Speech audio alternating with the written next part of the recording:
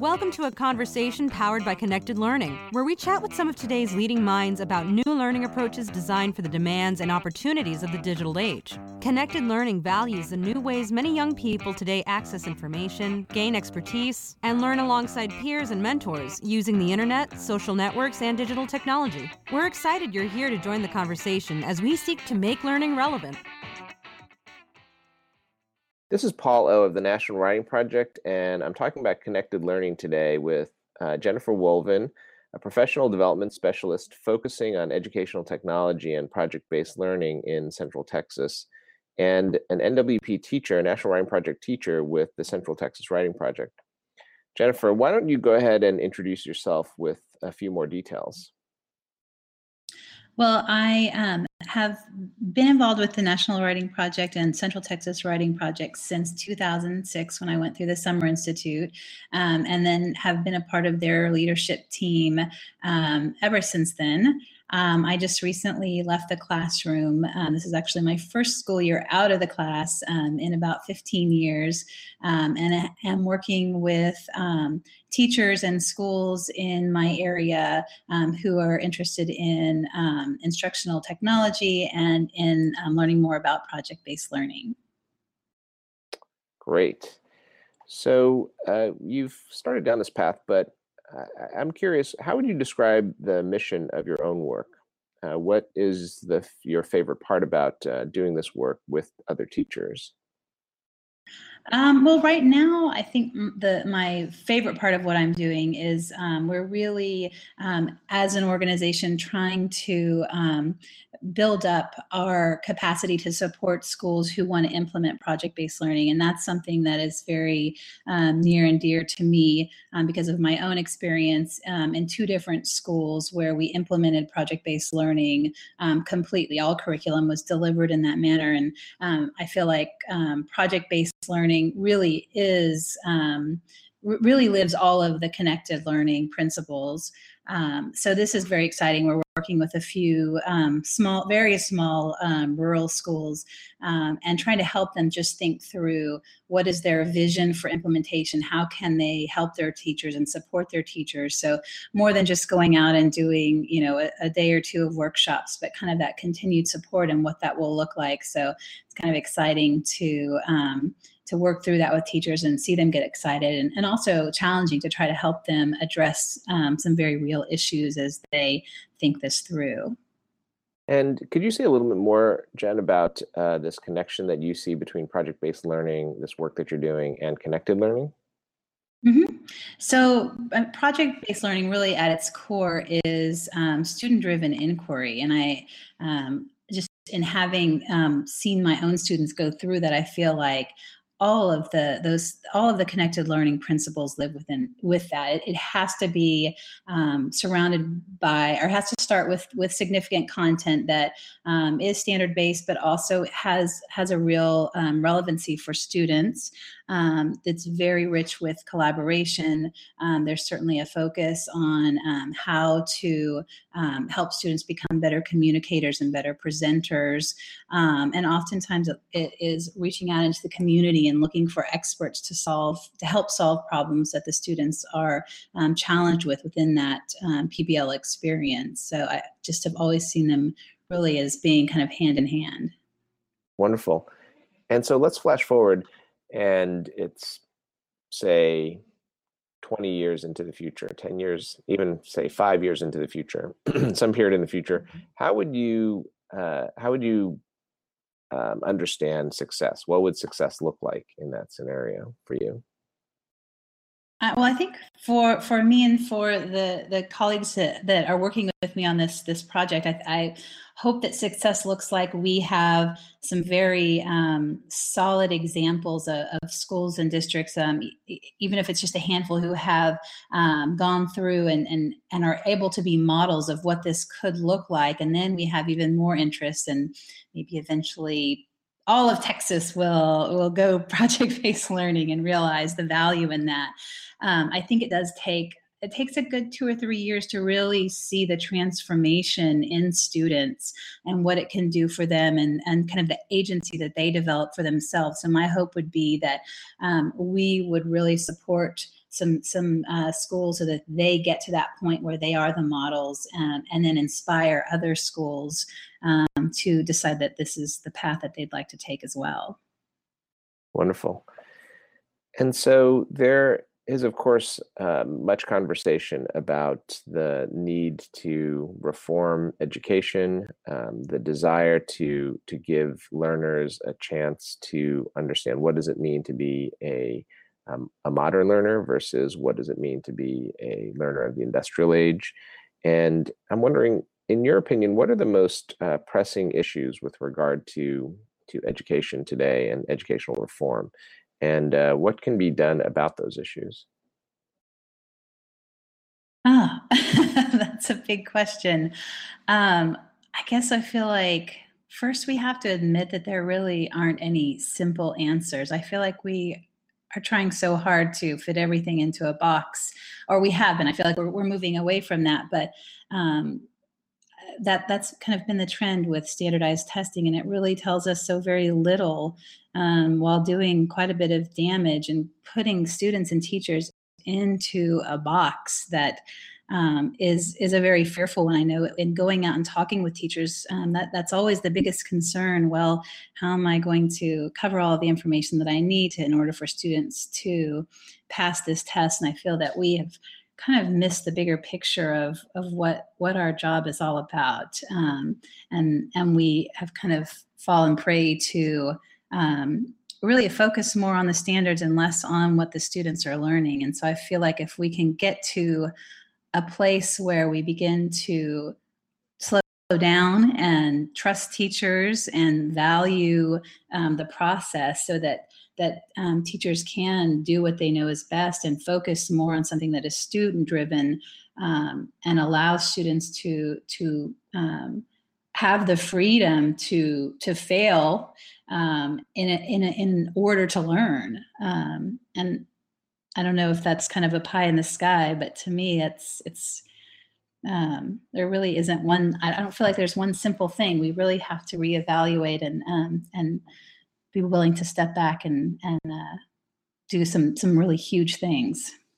And so I can imagine that as we were talking about earlier, this idea that project-based learning aligns well with connected learning. It seems to me that I think what I hear you saying now in relation to that earlier statement is that there are many different possibilities here, many different pathways that can lead us out of this ideology in some senses that we've been stuck in, which is the standardized testing mentality. Yeah, absolutely. And I think going bigger and beyond that, really rethinking the way we do school and thinking about the timing and how very boxed in it all is with our schedules and even our school buildings. And I think there are a lot of really great examples of schools and teachers who are trying to come up with a new way of doing things. And I think we could learn a lot by looking at those.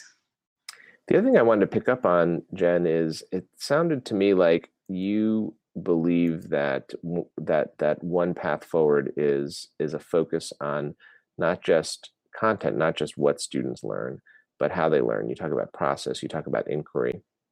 And I was wondering if you could say a little more about that in terms of how you see that as a possible solution in moving forward.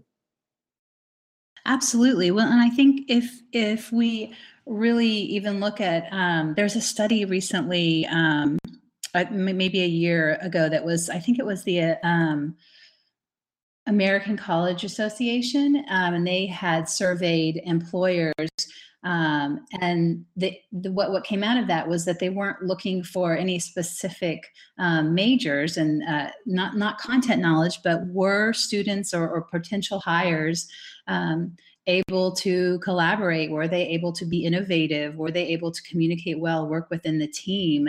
And I think those are really important competencies and skills that students need, but they're things that it's real easy to push aside as a teacher when those are not tested skills.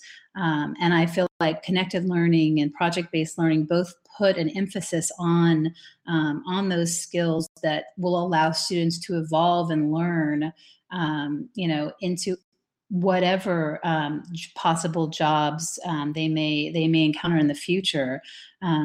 Those are the things that are really going to give them what they need to be employees and more importantly, to be citizens, responsible citizens. Yeah, it sounds like what you're referencing is this notion of shared purpose and peer-supported learning pathways. And in fact, in thinking about connected learning, it seems like, or what we know about connected learning is that relevance in education is critical. And I was wondering if that also plays into your thinking about the way in which you work with teachers and the way in which the teachers you work with young people. Absolutely. I think that making sure that you are challenging students with something that has a relevancy to their lives and has some connection to where they are as individuals in their development and where they are in relation to their community or broader to their country, to the world, is crucial in giving them the reason to want to learn more, to want to explore, and to want to inquire. I feel like we don't have that. So often, again, going back to just the standardization and this drive to ensure that we cover, and I've got air quotes going with cover, all of the standards, we're not taking into consideration the learner and why this matters to them. And that's crucial to students learning. And I think not only are we missing an opportunity, but we are also creating in students a disengagement and apathy because nobody has ever asked them what you're interested in, or no one has ever encouraged them to ask big questions. And what I noticed in just implementing project-based learning at Green Tech, when we started out with freshmen, it took a good year for them to get to the point where they even saw the value in asking the questions and the value in having that choice themselves. At first there was a resistance, like, oh, you're going to make me think. This is not something we're used to. It's easy to just kind of sit back and disengage from what you're doing. And I feel like that is really detrimental. If we are thinking big picture and we are hoping that our students will become the citizens to lead our country and to continue its development and growth, we have to teach them to be thinkers. We have to help them become engaged and find a reason to be interested. Yeah, wonderful. And one other piece to your work that I know has been a thread for quite a long time is your work around the use of digital tools. And connected learning encourages leveraging those tools, the internet, social media, to enhance education and learning. So I'm wondering if you could characterize the possibilities of using these kinds of technologies for learning, and how would you address issues about youth spending too much time with digital media? Mm-hmm. So I feel very excited about the possibilities that the technology offers students and teachers. And I think one of the things that I get really excited about are the possibilities for making connections beyond the school walls, whether that looks like students getting to communicate with other students in other states or in other countries through blogging, which some of my students got to experience with Paul Allison's blogging just last year. I'm drawing a blank. At Youth Voices. Youth Voices. Thank you. Yes. Love Youth Voices. Wonderful. But also being being able to reach out to experts when they have questions and they're doing some research, to be able to easily email someone, whether it's an author or an engineer or scientist, and try to communicate and ask questions. It could be as simple as email, it could be a Skype or a Google Hangout. There's just so many possibilities for really reaching out beyond. And then so many opportunities for creation. I mean, there are just so many fantastic tools online where students can create presentations or stories or multimedia, that it's a really, I think it's much easier as a teacher to allow students that creativity and the ability to be innovative with these different tools.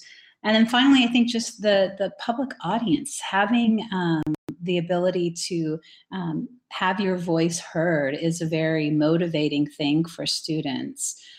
So I feel like there's just so many opportunities. And to address the concerns about youth spending too much time with digital media, I'm a parent and I understand that we certainly have some limits, but I also feel like it's not going away. Digital media is here to stay. And I think that what we need to do is turn these concerns into an opportunity for dialogue and talking, whether it's educators talking with parents or educators talking with students, parents talking with students. We have to, it's not going away. We have to be the guides. We are the ones responsible for helping students kind of navigate through this. So we need to just start conversations about how and why we use digital media, and bring these concerns up to the front with a realistic understanding that it's not going away. This is our reality. This is the reality of our students, and how are we going to help them make the most of it? Thanks, Jen. And I have to say that I really loved this notion that you brought up of of digital media, of these new technologies, making it possible for youth to see their world beyond the four walls of the classroom in Yes. all the ways that you described. And I think that that is such an exciting prospect. Leveraging the kinds of learning opportunities that we know youth engage in all the time out of school as well, and bringing that or connecting with those learning experiences in school. I think that's very exciting. It is. So I'm wondering if we could close out here by having you tell us one of your favorite connected learning stories, if you can identify one, one that involves a young person you've worked with, an educator, or yourself with regard to your own teaching, your own experiences. Is there a story that you can Yeah, I mean, there is a story that there's something that is actually kind of part of what I posted on Digital Is, but I'm thinking of a student from Green Tech, Julian Medrano, who during the kind of towards the end of our sophomore year, and this is one of the group that as freshmen, they were indoctrinated into project-based learning. And in their sophomore year, I was able to loop up with them, and we had some conversations about the local media and its treatment of our school, and that for the most part, we really were just getting negative attention. And so we kind of talked about what we might do about that. We made lists of all of the fantastic things that the students at our school and the organizations at our school were doing, and then kind of made a plan that we would reach out to different journalists or media outlets to kind of see if we could get someone to give us a positive spin. And Julian chose an opinion writer for the Austin American-Statesman, and he decided that he would just go ahead and give her a call. So during class, I think he did not think that she would actually answer the phone, but she did. So during class, he's having this conversation with this journalist. I don't think she would mind me saying her name, because she ended up writing a very nice piece about our school. So Alberta Phillips was her name, and she had this very long conversation with Julian, and I was so proud just listening to him talk to this journalist in a very respectful way, but also a very confident way. And I feel like had he been given the phone and asked to do this his freshman year, I don't think that he would have been able to pull that off. But by his sophomore year, he certainly felt very confident in advocating for himself and advocating for his school and explaining to her all the positive things that were going on. And she ended up coming out to the school and writing a piece about him, definitely, but also about all that was going on at this school. So I felt like that was just a moment of just seeing this student who really was advocating for himself and had this notion of putting forth this purpose for all of his students and all of his schoolmates. So that would be one young person story that I have. I have another educator story if we have time. Sure, go ahead, please. So this was just this fall. We did some a workshop for project-based learning out in Dripping Springs High School, and I got an opportunity to meet this teacher, Ms. Cooper, who teaches physics, and she was doing a PBL experience that was based on their basketball team, and she was challenging the students to figure out why their free throw shots why some of the players, why their free throw shots were under 80%. And watching her in action as she did this was pretty amazing, because she really stepped back and allowed the students to kind of grapple with some very hard problems, and she let them make a lot of mistakes. And I think that really, it was something that I'm not sure I would have been able to do, but in the end, listening to the students talk about the process was a really rewarding one. I feel like she understands those principles, even if she weren't able to articulate them and lives them every day. What a wonderful story, and thanks for ending on such a great high note. Thank you so much, Jen. Really appreciate talking with you. Thank you. Thanks for joining us here at the Connected Learning Alliance. If you missed any of this conversation or want to listen to more discussions, check out our website at clalliance.org or subscribe to our podcast channel on iTunes. See you back here for more talks with change makers and thought leaders who are building the next generation of learning.